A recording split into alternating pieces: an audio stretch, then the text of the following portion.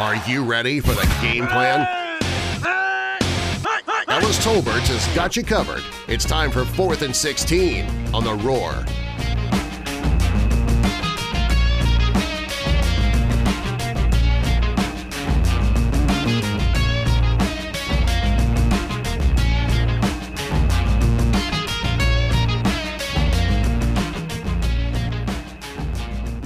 Hey folks, welcome to 4th and 16's The Game Plan. As always, I'm your host, Ellis Tolbert. Folks, can you believe it? We're already here at week 5. Time flies when you're having such a good time, and the Tigers are now 4-0, coming off of a big win over North Carolina Charlotte 52-10. They looked pretty good doing that despite the level of competition, and they covered the spread, which was 42. The halftime show was a pretty good treat for everyone that went to the game and stayed as well. I thought it was cool that they honored Ray McElrath's story, and it's cool to see a little bit of movie magic. But this week, the Tigers look to add another W to the win column as they take on the North Carolina Tar Heels. Now, kickoff for this game is at 3:30 and will be aired on ABC. This is the second road game of the season for the Tigers, and they will be playing at Kenan Memorial Stadium in Chapel Hill. North Carolina is easily the most confusing team that we've seen so far, kind of like a Jekyll and Hyde. They're coming in at 2-2 with wins over South Carolina and Miami and losses to Wake Forest and a huge upset to Group of 5 Appalachian State. That was a little bit of a head-scratcher, but they'll be looking to get back on track this week against the Tigers in a game that has a whopping 28-point spread. Now, can the Tar Heels make this game interesting, or will the Tigers make the trek back from Tobacco Road with a big win? Let's go ahead and get into it. Let's talk about the Tar Heels offense. First-year head coach Mack Brown is returning for his second stint at North Carolina. Of course, he coached there in 1996-97. That was a part of a rebuild that he parlayed to get himself a bigger job and become the Mack Brown that we know today. He brings over Phil Longo from Ole Miss. Very good coach and knows how to light up the scoreboard when things are going well. The scheme is a modified air raid from the Mike Leach tree. Very similar, but has fundamental differences. We'll talk about that a little later. The personnel is 10. You'll see some 11. A lot of no-tight sets in this one. Very interesting. And you'll see some I formation as well. Philosophy is tempo with simplicity. They want to go fast, but they don't want to do anything that's going to give their young quarterback any kind of headache. Again, Mack Brown is making his triumphant return to college football, and what better way to start? Mack Brown is a college football legend, folks.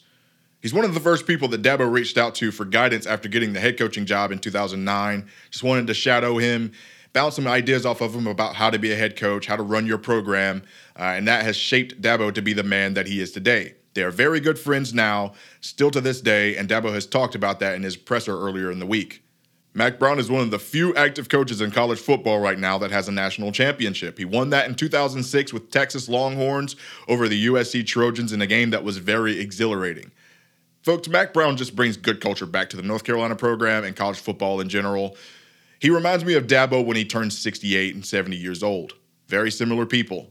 Larry Fedora had this team on the cusp of a playoff appearance in 2015, but since then it's been a very steep decline. So the AD at North Carolina was tasked with finding a man that could turn this program around. What better person than an old, happy, jovial man that has been there and done that before at your school and has nothing to lose? Mack Brown was the answer. We'll see if he's the future. The reason I say that is because, as I said earlier, this is the most confusing team in college football. They are 2-2, but could easily be 0-4 or 4-0. Could have definitely lost the game against South Carolina if South Carolina coaches had any sort of brain. And if not for late starts against Wake Forest and Appalachian State, they could have possibly won those games as well. So again, very confusing team. Now this offense will not wow you, folks. They're a very slow starter, but it does have talented players across the board, don't get me wrong. It's considered an air raid offense, but relies more on the downhill running game from the running backs and the quarterbacks. You'll see some quarterback draws and things like that. And that's where it differs from the Mike Leach type air raid. It's a little bit more reliant on the downhill running game and very simplistic, especially from the quarterback standpoint. This is the third time in 5 weeks that we've seen a form of the air raid offense. We did not see it last week, although they do have some kind of elements of this. And we did not see it against Georgia Tech because I don't know what Georgia Tech ran. I don't think Georgia Tech knows what they ran. So again, third time in 5 weeks. This offense is simplified to take the pressure off of the quarterback. It's a read and react type thing. They have less than 30 total plays in their playbook, and it's just do this because of this. Very simple. It's an up-tempo offense, kind of like Larry Fedora's, but fundamentally different because they know when to slow it down. Variable tempo. There were times where Larry Fedora didn't seem to know when to take the foot off the pedal, and he put his gas defense back on the field. And that was one of the reasons why a lot of people didn't have a lot of confidence in the North Carolina defense over the past few years. But don't get me wrong, though, Coach Longo's offense is blazing fast. Speed kills, and you look to 2017, the Ole Miss offense was the fastest scoring offense in the country, just 99 seconds per drive. That is very fast. Now, he likes to play the numbers game, and he will take whatever the defense gives. He doesn't put any real emphasis on balance. I've seen some games at Ole Miss where running backs did not have a single carry. That can be very problematic in a game like this if you become one-dimensional, but good luck to him. Again, this offense is a very slow starter. They come on hot later in the game, but that could be pretty bad in this game. I'm just not seeing that being very helpful. Their quarterback is the linchpin of this offense. He's what makes things go, and that quarterback is Sam Howell. True freshman, very good. If you don't believe me, we recruited him hard. He was a former Clemson prospect. We wanted him. He eventually signed with Florida State before flipping to North Carolina after word of Mack Brown's return. So this guy's pretty good. He won a three-way battle between the quarterbacks in this fall camp, and that made one of their guys, Cade Fortin, transfer out. He's still got some training wheels on. He's kind of ginger, though. It's like they don't trust him yet. If they do trust him, the offense can thrive. That's why we're seeing the second half be so strong for North Carolina. Now, he's a dual-threat guy. He's not very fast or shifty, very smart runner. It reminds me of Deshaun Watson with that. Deshaun wasn't going to run a 4.3 40, but he knew how to get down the field and get a lot of yards before sliding. He's got decent accuracy as well. Strong arm. Reminds me of a young Jake Fromm. Now, that's no knock to him. It's just that right now he's not very explosive. We might see that later in his career, but right now he's still growing. Now, we could potentially see backup Jace Ruder if Howell struggles. Ruder is known as the more mobile quarterback, and he is fast. A true dual threat guy. He runs about a 4.4 40. Very elusive and could be a problem outside of the pocket. However, I am seeing that I think he is questionable for this game with a lower body injury, and if that is the case, there is no one behind Sam Howell. He will absolutely have to stay healthy for this game. If they have to put anyone else in, it would be completely over.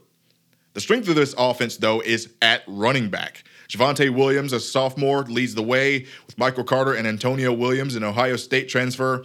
Those guys are all talented. I said last week that Benny LeMay from UNCC would be the best running back that we've seen so far. But, folks, these are the best trio of running backs that we will see all season. Hands down.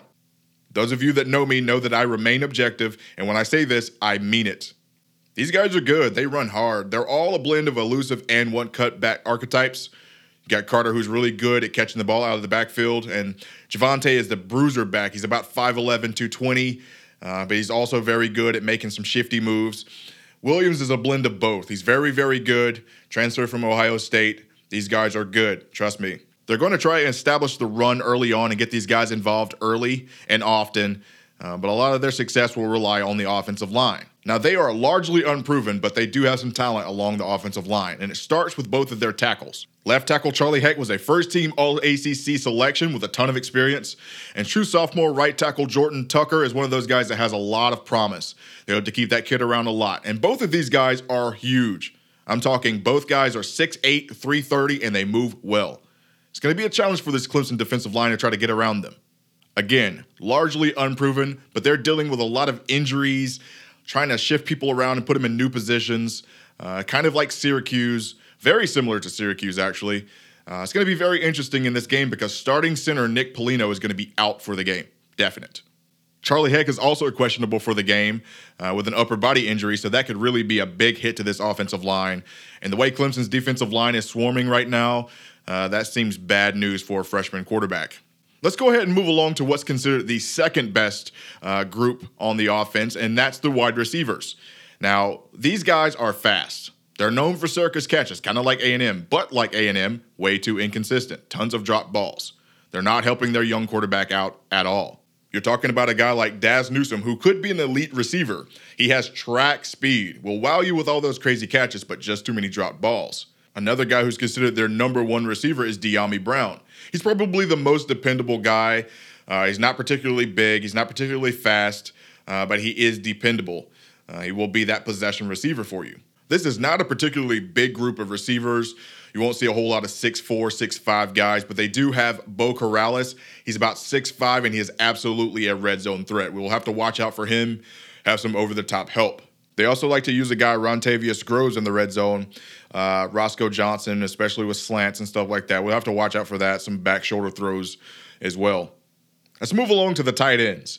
Now, the tight ends in this game will be used more than we've seen up to this point, but they still don't use them excessively. Carl Tucker is big and athletic, soft hands, very good receiver. Vulnerable in the run blocking ability, though, so he could be a liability for their offensive line and blocking. Just going to see what happens with that. They don't really have too many other guys that they like to throw the ball to at tight end. Maybe Jacob Vargas, not a whole lot of guys, but again, tight ends will be used more than we've seen up to this point. This offense is just a little too inconsistent for me right now to be a powerhouse. But you can see progress. Again, they're a slow starter. Once they get hot, once they take the training wheels off of Sam Howell, they start to put points on the board. Some of that can be chalked up to youth. I do think that Sam Howell early on can get deer in the headlights look. Some of the offensive line is still young. Some of the receivers haven't grown into themselves yet, but too many injuries at critical spots in the offensive line, and very inconsistent wide receiver play keeps them from really scaring me at this point, but I can see in the future they could be pretty dangerous.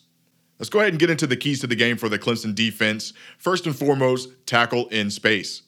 Again, we're playing some of the best running backs that we will see. Those guys are very slippery and very strong. We don't want to give them any yards after contact.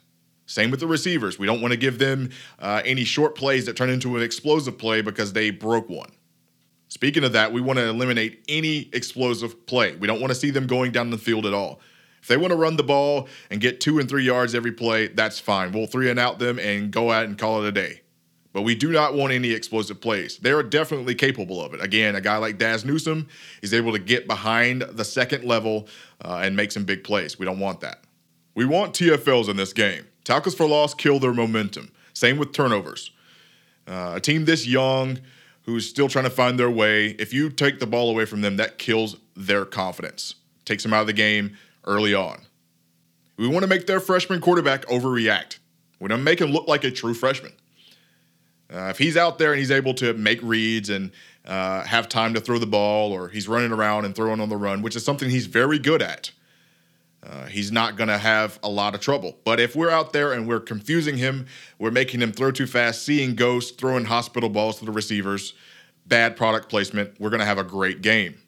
We're going to make their freshman quarterback look like a freshman. We want to control the line of scrimmage. Again, it's a mismatch. A lot of injuries there. They can't run the ball if we're being dominant. If they can't run the ball, they're going to rely on those inconsistent receivers. Game's in the bag.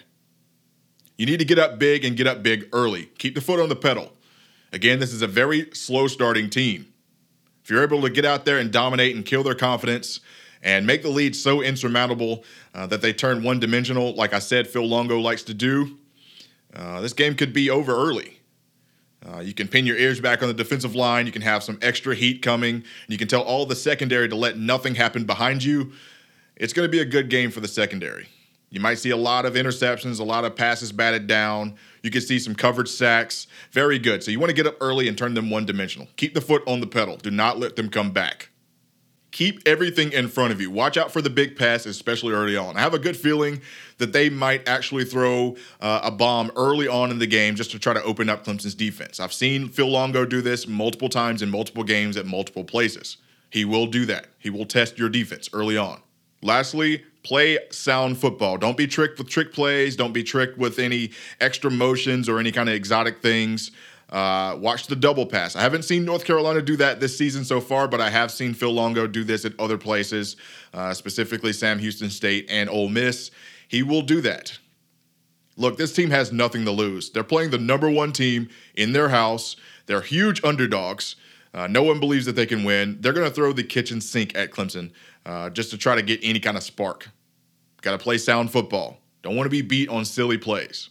Some things I've seen over the past few weeks, and specifically last week, that I like. The linebackers look pretty good. I like what I'm seeing out of Spector and Venables and Jones. Those guys are flying all over the place and making tackles. And we know what we have with our starters. They're going to get a lot of work in this game, especially in the run game. I think our cornerbacks have been playing with pretty good technique so far. Haven't been really playing lazy. Not a lot of pass interference calls. They haven't been getting beat on their matchups. And we want to see more of that throughout the season. I think they're going to have a good chance, another good practice in this game. I think we've been doing pretty good with penalties. We've been having some late hit penalties that we really need to clean up, but especially in this past game. But I think that's just a little bit of guys playing super hard. They need to just reel it in a little bit. Just reel that in. I thought that Clemson went to that four-man front against UNCC like I thought they would, especially because of the run game. And I think they might do some of the same in this, depending on what UNC does. Four-man front's always good, especially if you're trying to stack the box for their run game. We haven't really had to worry about that so much this past season. I love the tenacity from both KJ Henry and Logan Rudolph. Those guys were disruptive. KJ Henry is coming into his own now. He looks the part. He created a lot of havoc, a lot of batted balls, and Logan Rudolph just looks like he belongs now. Really proud of that guy and his progression, as well as the rest of the defensive line. Of course, it's not the same as it has been for the past 4 years, but it's something else. And that something else is dangerous. We see that now. A lot of sack potential in this team, and a lot of sacks have been left on the field. Looking for a guy like Xavier Thomas to step up and have a big game. He's been a little bit quiet for the past few weeks, but he's got a great chance to show the country what he's all about against some pretty good competition with these tackles. Folks, it's time to go to break, but when we come back, we'll be talking the Clemson offense, the Tar Heels defense, and a little special teams. You're listening to 4th and 16's The Game Plan right here on The Roar. We'll be back in a moment.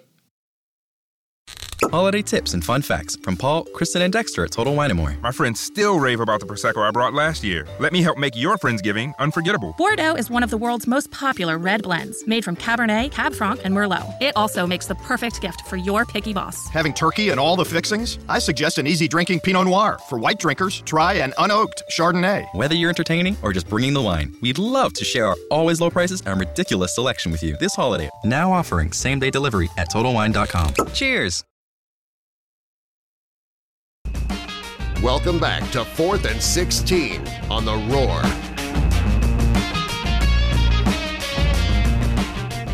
All right, folks, we're back. Segment 2 of 4th and 16's The Game Plan coming at you. North Carolina has been a little bit better than I initially expected on defense this year, but a few mistakes here and there, along with the offense not playing any kind of complementary football, which is very critical, has put them on the losing end of some games this year. But despite that, they've been playing with a lot more swagger, much more energy than I've seen in previous seasons. Let's go ahead and talk about the Tar Heels defense. First-year defensive coordinator Jay Bateman comes over from Army, and folks, he brings the pain. His scheme is multiple. You'll see your regular humdrum 4-4, 3-4, 4-3, but then he's going to hit you with some exotic stuff like 3-3-5, 2-3-6, 4-1-6. I've even seen a shell that has 0 linebackers on the field. He is very good at creating confusion. He is worth the money, and his philosophy is all about the blitz. He likes to bring the pain. Again, Coach Bateman brings the energy. He turned Army into a defensive powerhouse. They held Oklahoma in check with Kyler Murray, the eventual Heisman Trophy winner. Army's defense really turned around and started playing lights out under his defensive coaching, and that same defense was one of the reasons why they became a top 25 team. Now, I know a lot of you will say, Ellis, who does Army play? Think about the competition that they play on a week-to-week basis. And to you, I say this.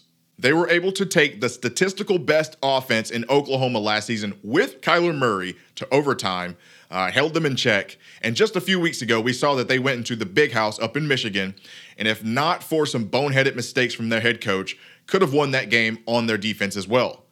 Army was legit under Jay Bateman. He is a very good coach.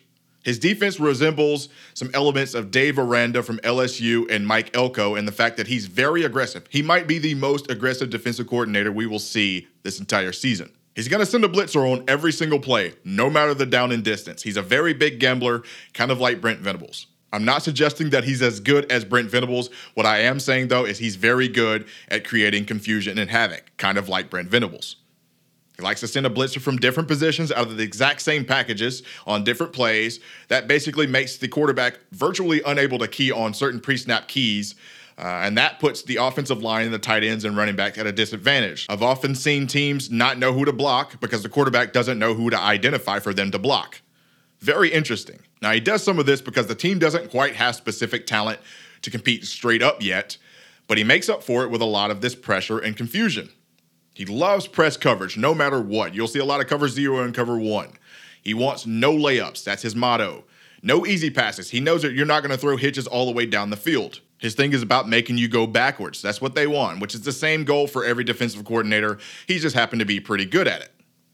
Bateman loves the cat and mouse game, especially on the line of scrimmage. If he's bringing 4 guys, he wants to make the quarterback believe that there's 5 or 6 coming. If he's dropping 8, he'll put 6 players on the line instead of 3. Very, very confusing stuff. A lot of multi-fronts, a lot of different coverages in the backfield. You never really know what's coming. That's why his scheme is very good. A schemeless scheme, for lack of better words. Doesn't matter. Like I said, he'll have all those fronts in the same game. You'll see 4-1-6 and 3-3-5 and 3-4 and 4-4 in the same game. He wants to confuse you. Defense doesn't have a whole lot of depth either, but the starters are talented. I mentioned that earlier. And the strengths are along the defensive line and secondary. Probably the secondary is the strength right now, the real strength. They brought over Dre Bly, former North Carolina cornerback and pro football player. He's returned to coach the DBs, and he knows what he's doing. The 2 linchpins of the secondary are Miles Woolfolk and Miles Dorn. Woolfolk is the strong safety. Dorn is the free safety. Woolfolk is actually tied for first in the country with 3 interceptions, and he is a hard hitter. He lays the wood. Miles Dorn is actually the guy that reminds me the most of Jaron Kearse in his prime. The guy has great size, great in run support too. He's probably going to play more like a box safety against Clemson because I imagine Clemson's going to come out running first.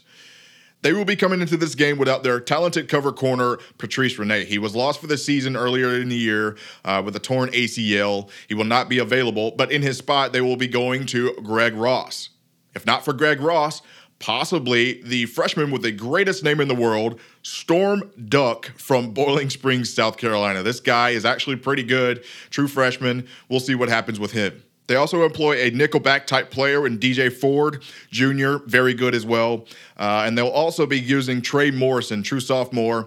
He's also another type of nickelback. I'm sure he'll be getting the start in this game. Again, these guys are very good, opportunistic, but they have problems. They are kind of lazy with their technique. They can be beaten pretty easily. I've seen guys be turned in 360. Lazy technique, lots of pass interference, and they're sort of undersized this year. So it's going to be interesting with this game, especially with Clemson's bigger receivers.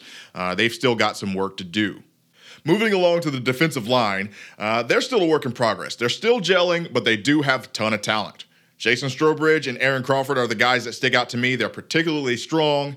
They can generate a lot of push. Watch for those guys dropping into coverage too. I've seen that happen. Jason Strowbridge is actually listed as questionable for the game with an ankle injury, though, so he may not play. That could be a big hit to this North Carolina defensive line, especially with run defense. Now, they haven't been particularly bad with run defense this season, but when injuries start racking up and you play a team like Clemson that can jam the ball down your throat, that can be pretty troublesome. They won't get much help from the linebacker core. They are still a bit of concern after graduation and some injuries, but they do have a talented player, especially in Dominique Ross. He is an A-plus pass rusher. They use him in the middle, and they also use him as a edge rusher, especially when 3-4 comes out. Very big guy. He reminds me of Cameron Wake from the Tennessee Titans. Similar body type, very big and strong guy. Liability and coverage, though. Chaz Surratt is another very fast and athletic linebacker. Interestingly enough, Surratt was actually last year's quarterback until an injury sidelined him. He came into this season with the quarterback battle, decided to go over to linebacker, and has found a home. He is a very good player. He is the older brother of Sage Surratt, wide receiver for Wake Forest that we will see later on in the year. Very good player. Tamon Fox is another great pass rusher at linebacker, has another one of those defensive end type bodies, but again, another liability in coverage. We can really take advantage of that when we single these guys out with running backs and tight ends. I look for Clemson to be able to do that. I know that Tony already sees this on tape. Again, this North Carolina linebacking core is still looking for their alpha, their leader. Last year's leading tackler, Cole Holcomb, left to graduation, and they have not found a suitable replacement for him yet. I think this is a great matchup for Clemson to use and exploit with their tight ends and running backs in this game, because the middle of the field is going to be open all game. The nickel players cannot cover our bigger slot receivers or our tight ends because they're too big. But if you put a bigger linebacker out there on them, they cannot cover them because they're too fast. So Clemson might be able to feast in this game. Moving along to special teams, this legitimately might be the weakest special team core we've seen so far, and I do not mean that disrespectfully. True freshman punter from Ireland, Ben Kiernan, has only been punting for about 3 years. His first sport is actually rugby. He moved to Raleigh, North Carolina in 2014, and he took up football. Very good leg. He has a very explosive leg, but chances are he's going to be very inconsistent in this game. There's a good chance that he's going to have a 20-yard punt in this game. Not very good when you're playing against a team that has an explosive offense like Clemson. Starting place kicker Noah Ruggles isn't very far off. He's a sophomore, doesn't have a whole lot of experience. In fact, he only has 2 extra points in his career previous to this year. It's going to be an issue. He doesn't have a very big leg either. He's not going to be kicking it from 50 plus. His accuracy is pretty good, but they're going to need points in this game, and they're going to need him to be on his A game. So far, they have been very lackluster. We'll see what happens. At punt returner, they have Daz Newsome, the starting receiver. He's a real threat to break one, but he can be a liability in fielding punts safely. He'll definitely drop one. He will muff one, and this game, again, could be killer. I guess you could say pot calling kettle black because Will Sweeney also muffed a punt in the game last week against UNCC, but I don't really see him getting a lot of opportunities to field punts in this game. I'm pretty sure that's Amari Rogers' game. He's locked that down. He's looked fantastic at it. He's a threat to break one in any moment as well. It's kind of difficult to talk about kick return for any Clemson opponents because we never really give them an opportunity to. BT Potter kicks it into the end zone pretty much every single time. He has a huge leg, no worries there. Moving along, the Clemson kick return duties have been given solely to true freshman Joe Ngata, and I can understand why. Very good, very strong, confident runner. He's put us in a lot of good field position going forward. Although I don't see us getting a lot of kick return opportunities because if so, that means North Carolina is scoring. We don't want that. We want to see maybe 1 to 2, 0 if possible, kick returns. On punt return, that's a different story. I can see us getting a couple of punt returns, and Amari Rogers looks like he could do it. And if you're listening, Amari Rogers, you're probably not. Get yourself a punt return touchdown, buddy. We're all rooting for you. Let's go ahead and talk about some keys to the game for this Clemson offense, and I'll start with checking and double-checking the pre-snap read. Check it again if you're not sure. You have to be sure of it. They're going to be sending the house. They're going to be mixing coverages. I can almost guarantee you they will have a squat corner. They'll be doing some robber-type things. You have to be sure of it. You got to be able to identify the blitz as well. The name of the game is throwing the ball and running the ball where they will not be. You want to take advantage of their aggressiveness, but you have to know where they're going to be before they do. You have to have no turnovers. Travis got away with a huge fumble in the first play against UNCC. It's almost like the refs just turned their eyes to it, but that will not happen in this game. They will call everything. I admire players still working hard to try to get more yards, but you got to know when to give up on a play. No tackles for loss. Always move forward. Never run backwards. If there's a play that you need to get around the corner and you see that you're going to go backwards on it, try to find a way up forward or just fall to the ground.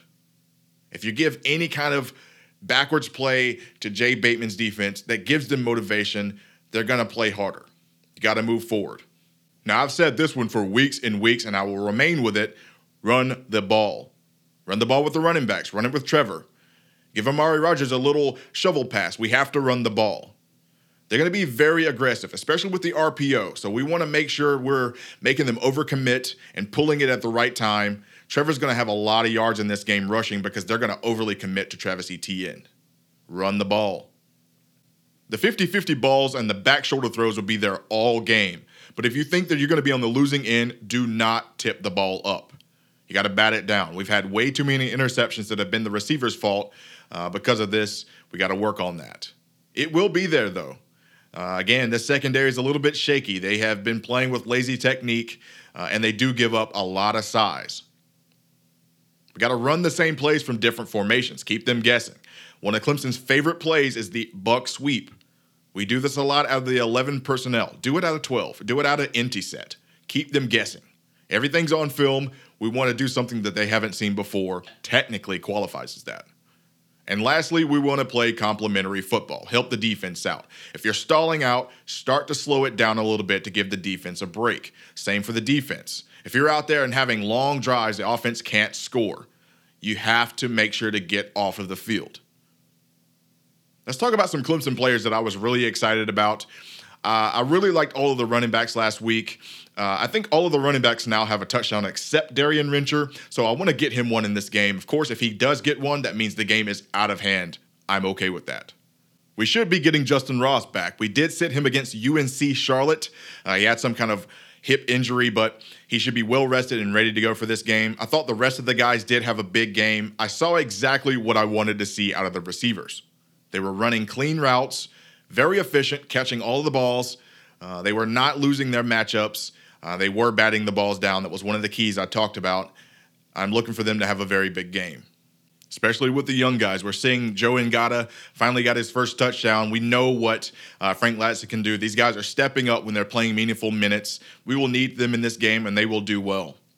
Trevor has the chance to throw for over 400 yards in this game, but he has to be smart. Again, that's no disrespect to the UNC team. I just think that their corners are a little bit lazy right now, and their safeties are a little bit aggressive.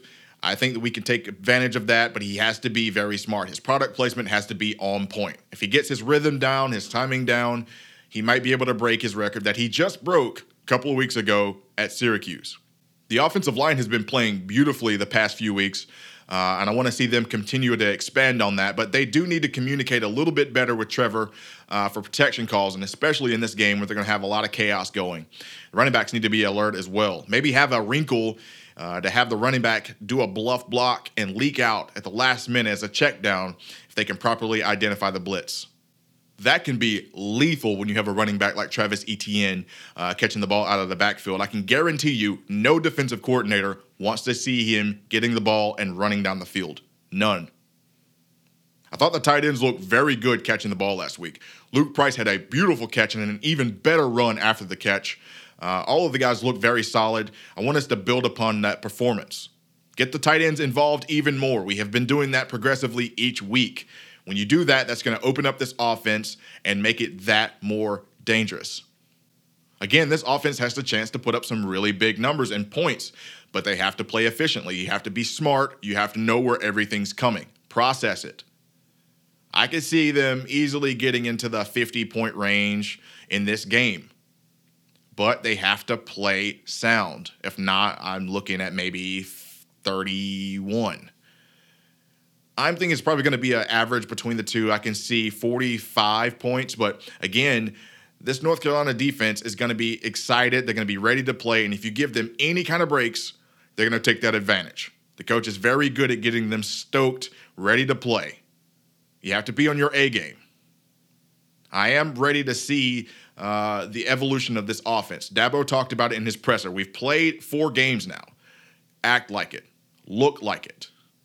I think this Clemson offense is exciting. We know what we have, and they will prove that in this game. Folks, we're going to take a quick break. But in the final segment of the show, I'm going to be comparing position groups of both teams, and I'm going to be giving you my final prediction of the game. My name is Ellis Tolbert, and you are listening to 4th and 16's The Game Plan, right here on The Roar, the flagship station of Clemson Athletics. Don't go anywhere. We got more football to talk. I'll be back in just a second. Inhale good. Wouldn't that smell better with farm-rich mozzarella sticks in front of you? Yes, find farm-rich in the freezer aisle and enjoy.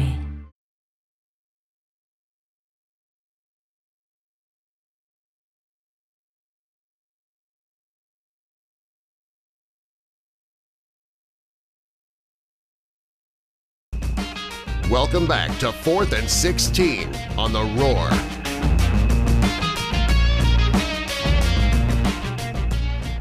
And we're back, folks. Final segment of the show is underway. I'm Ellis Tolbert. It's time to do that thing where we compare each position group from both teams and we talk about why. As always, we start with wide receivers. I'm going to go with Clemson's wide receivers outright on this one. As I mentioned earlier, the wide receivers for North Carolina are good, but they're just too inconsistent. At times, they're excellent, but just too many drops, and they don't really help their true freshman quarterback out, especially in a game like this one. On the other side, the Clemson wide receivers are starting to get hot. I know we haven't seen the version of the Clemson receivers that we saw at the end of the year last year yet, but they're on their way. This is the game for them to start heating up. We know what we have, especially with the young guys. They've all gotten touchdowns now. They're excited. They want more. Clemson also has better depth at wide receiver. Although North Carolina does have pretty good depth, I trust the 3 deep for Clemson much more than I trust the depth over at North Carolina right now. A little bit more dynamic, a little bit more reliable. I'm going with Clemson. For the running back group, I actually have to go even. Travis Etienne might be the most talented running back on either core, but their trio is dangerous. Again, I mentioned that they might have the best trio of running backs that we will possibly see all the way through the playoffs, maybe even the best trio in general. Very good players. All 3 of those guys can play at a very high level, but Clemson is building great depth at running back. We're seeing the maturation of the young guys in Malusi and Dukes. We know what we have in Lynn J. Dixon. He's really starting to own that backup part. And Travis Etienne is evolved into an all-purpose running back now. He cannot be stopped. He's a very good player. I have to go even with this one because I cannot see any specific team having a far and wide advantage outside of Travis Etienne. Let's talk quarterback now. I actually don't have this one close. This one goes to Clemson by far. Look, Sam Howell is going to be a very good quarterback in the future. He's actually pretty decent right now. Again, he's one of those guys that we absolutely wanted, but there is no depth behind him. He is the last stand at quarterback. Jace Ruder is there, but I think he's injured, and he wasn't good enough to beat him. There's not a whole lot of competition. They had a lot of quarterbacks there as well, kind of like Clemson in 2017 and 2018. A lot of guys have moved on. Cade Fortin was the last one to go out, but we know what we have in Trevor Lawrence. You know, there's a lot of ballyhoo about Trevor Lawrence not being the crazy front runner for Heisman anymore, and we understand that. At first, it's like, oh, man, it hurts that the kid's not going to be recognized as the best quarterback anymore. But if you're an outsider and you don't think Trevor Lawrence is still one of the best quarterbacks in the country, you're insane. I'm telling you that now on this show, you're insane. We also have a really good backup. Obviously, Chase Bryce is able to go and win games for us. They made a big point to talk about Chase Bryce being really good and he might transfer and this and that because he is good enough to play anywhere in the country. He could play at Clemson. He could be the starter at Clemson right now, but he has a guy named Trevor Lawrence in front of him. And if you don't think that's a big deal, ask the rest of the guys that transferred out. Again, Howell, very good quarterback. Not enough depth. I'm going with Clemson by far on this one. For tight ends, I'm going to go even. Again, Clemson tight ends are starting to emerge. We're starting to be more useful in the offense, not just as an extra blocker, but now they are being receivers. The Tar Heels use their tight ends a little bit more than Clemson so far, and they do have more experience, but Clemson does have better depth. So this one's a little too close to call. I don't want to spend a whole lot of time on it. I want to say this one's even. For the offensive line, I'm going to have to go with Clemson.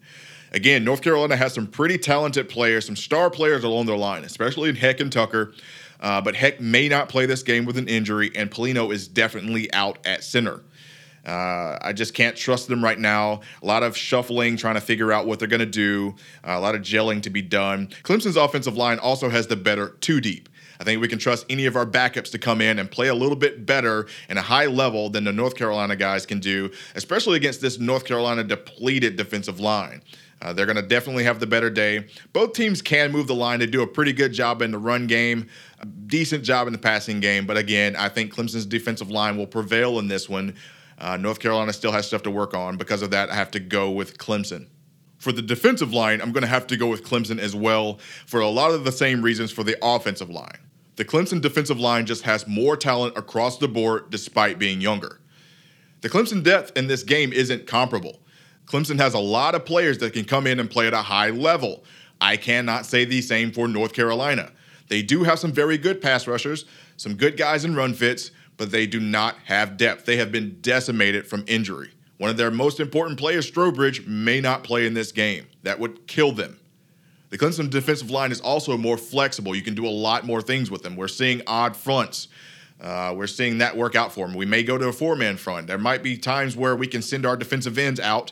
They're athletic enough to be able to cover passes. We've seen Justin Foster out on a wheel route before. That was a bad idea for that game, but we have seen this before.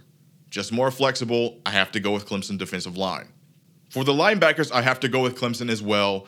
I think the North Carolina linebackers have gotten better, but they are still unproven. A lot of that is because they're out of place, and some of these guys are just not familiar with what Bateman's trying to do. They're not the players that he's recruited for his scheme. Now, the mark of a good defensive coordinator is molding your defense around your personnel.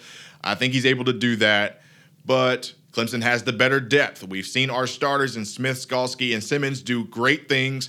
We've seen the backups in Spector, Venables, and Jones do great things. I've even seen Keith McGuire out there laying hats on people.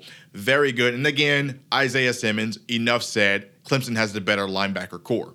Moving along to defensive backs. The North Carolina defensive backs have been playing with more passion, more fire, more energy lately. They've created a lot of turnovers this year so far, but they are still playing with really bad technique, still getting beat deep. This is probably the worst coverage bunch that they've had in the past few seasons, and they're not that good in run support, just playing very undisciplined right now. The Clemson secondary is actually playing more disciplined than they have in previous seasons. I know that last year we had some guys with miscommunications, being out of place, having a hero complex, but this year they're playing much more disciplined. Just more veterans on Clemson's secondary right now, and better depth. They're also better at run support. You got a guy like Tanner Muse and Nolan Turner who can play up against the line like a linebacker, but they can also cover. So, again, I'm going to have to go with Clemson's defensive backs in this one. They are playing lights out right now. They're also helping and playing complementary football with the defensive line. We're getting a lot of sacks right now from coverage. We want to see a little bit more of that throughout the season. That's just going to make this defense even more dangerous. The last group to compare is the special teams, and I'm going to have to go with Clemson as well. Clemson just has the more consistent and talented group of kickers and punter. North Carolina is dealing with a lot of youth right now. Again, Kiernan is a true freshman and Ruggles is a true sophomore. Kiernan is just now getting on the squad, and Ruggles only had 2 extra points attempted last year.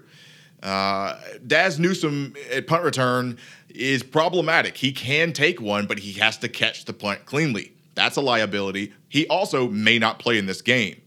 Amari Rogers for Clemson is waiting to break one at any moment. I talked about earlier, I wanted to see him get a touchdown. He is only 5 months off of an ACL tear. He is a monster. Great story. I hope this kid has all the success at Clemson. For kick return, they're not going to see a whole lot of that unless Sawicki's in. I saw Aiden Swanson have a kickoff against UNCC, and he knocked it out of the park. So we have multiple options of guys that can kick it out of the end zone for touchback outside of BT Potter. I'm not seeing North Carolina having a lot of opportunities to score, so we won't have very many kick return opportunities for Joseph Ngata. If he does, he has the chance to break one, but again, I don't think we see that. And that brings the overall to Clemson. I think Clemson just has the better roster from top to bottom. North Carolina does have a lot of talented players, but injuries and a lot of youth has just made them not really a big contender in this game right now. Look, folks, as I mentioned earlier, this North Carolina football team is energetic. They just look different. They look revitalized. They're coming into this game at 2-2 with wins over South Carolina and Miami. I think they were underdogs in both. But let's face it, both of those teams are reeling right now. They have issues, and North Carolina is about an eyelash away from being those exact same teams. Mack Brown has come back to Chapel Hill and renewed a sense of direction, a new sense of hope. Larry Fedora left this program in a bit of disarray, not unlike a lot of former ACC coaches that have moved on to bigger and better jobs with more money or faced the axe because of disappointing results. Mack has been here and done this before, though. He's already rebuilt them once. He's exactly that CEO-type guy that they needed, rather than some X's and O's guru, and it's working. He's made some pretty good hires, especially with Coach Bateman. Recruiting has blown up. They've done a lot of good things. This team had 2 wins last season, but they are much more talented than that would suggest. All of their losses within 7 points or less. They are a bit undersized and hollow at certain positions, I know, but they are talented. I know a lot of UNC fans thought that this team could potentially be 4-0, and this could be a game day location, but boy, were those hopes dashed by a really poor showing against a better than expected, but still worse than they have been in the past, App State team. This was the first win for App State over a Power 5 team since the 2007 season, where they went to Michigan and won on a blocked field goal. Funny how both of those games ended on a blocked field goal. Were they looking ahead to this Saturday's matchup? Possibly. But when you are a very young team, still trying to find your way, still trying to figure out your identity, you cannot take anything for granted. Trust me. Even the 2016 national championship winning team for Clemson could not escape dropping a game when you might be looking a little sleepy. This team is known so far as the comeback kid. Sam Howell is known as the second half phenom. Outside of the Miami game, They had been down early pretty much to everyone, and they had to scratch and claw their way out of the hole. If they wait till the third quarter against Clemson to take some training wheels off of Howell and start opening up the offense a little bit, the 28-point line spread that Vegas put out might be 14 to 21 points too low. I know that Tar Heel fans are still a little bit sour about the 2015 ACC championship game and all that transpired there. You know, that silly little offsides call that made them think that they would have definitely won the game had they got the call gone their way. That was just a little ridiculous. But earlier in the year, I had this game circled as a semi-trap game. I've been on numerous records. I've been on podcasts. I've been on interviews. And I've said that this game could be interesting. I thought some of the things that they can present schematically, especially with Longo offensively, a lot of the unknowns from their defense could make this game interesting. I never said that they could beat Clemson, but I did say interesting. I still think that there are some things there. I know they'll show up and pack out the stadium with their sky blue and Argyle patterns. With the way Mack and company are recruiting, though, they could absolutely rise to be the cream of the crop in the Coastal. It's ripe for the taking right now. They're doing all the right things to make that happen. But this is right now. We're talking about right now. We don't know what's going to happen in the future. I'm not worried about that. While you never want to overlook any team and count your eggs before they hatch, folks, they'll need to bring out the wine and cheese to suppress the pain and furious anger in this one. I think Clemson makes it a point to come out and jump on them early. Leave no doubt. There's just too many questions, too many injuries, not enough depth to compete with Clemson for 4 quarters. I've got Clemson winning by 3 scores. I'd say more, but chances are Clemson will rotate players heavily, especially later on. North Carolina's still going to have their starters in, and they're not going to give up. And they're going to keep fighting, keep pushing, which is exactly what you want them to do. They will not give up. This game won't be pretty, but it is what it is. I think no one out there thinks that North Carolina will actually beat Clemson this game.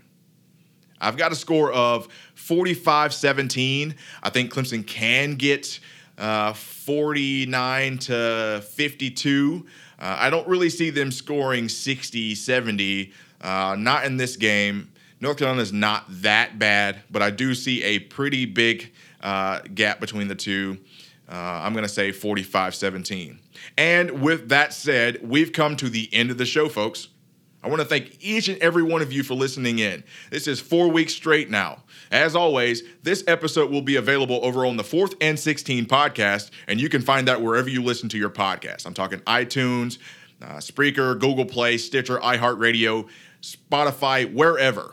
Feel free to find me over on Twitter at eTolbertSpeaks or on the Facebook page at 4th and 16 Sports. I'd love to chat some sports with you. I'm always up for it. We also got some things happening with the blog spot. You can find that at 4th and16.com/blog. Jason Priester and Drew Schneider of Shaking the Southland have been gracious enough to help me with that, getting content pumped out for you. We got some good stuff. We're going to be making some picks throughout the next few weeks. It's going to be fun. Folks, send me some of your game predictions and hot takes. I want to hear them all. The funniest, the best ones you can come up with. I'm going to be reading some of the best ones on air next week, but please hold the profanity. Folks, it's great to be a Clemson Tiger. I'll catch you right here next week on The Roar at our usual time. My name is Ellis Tolbert, and you are listening to 4th and 16's The Game Plan. Have a great night, and go Tigers!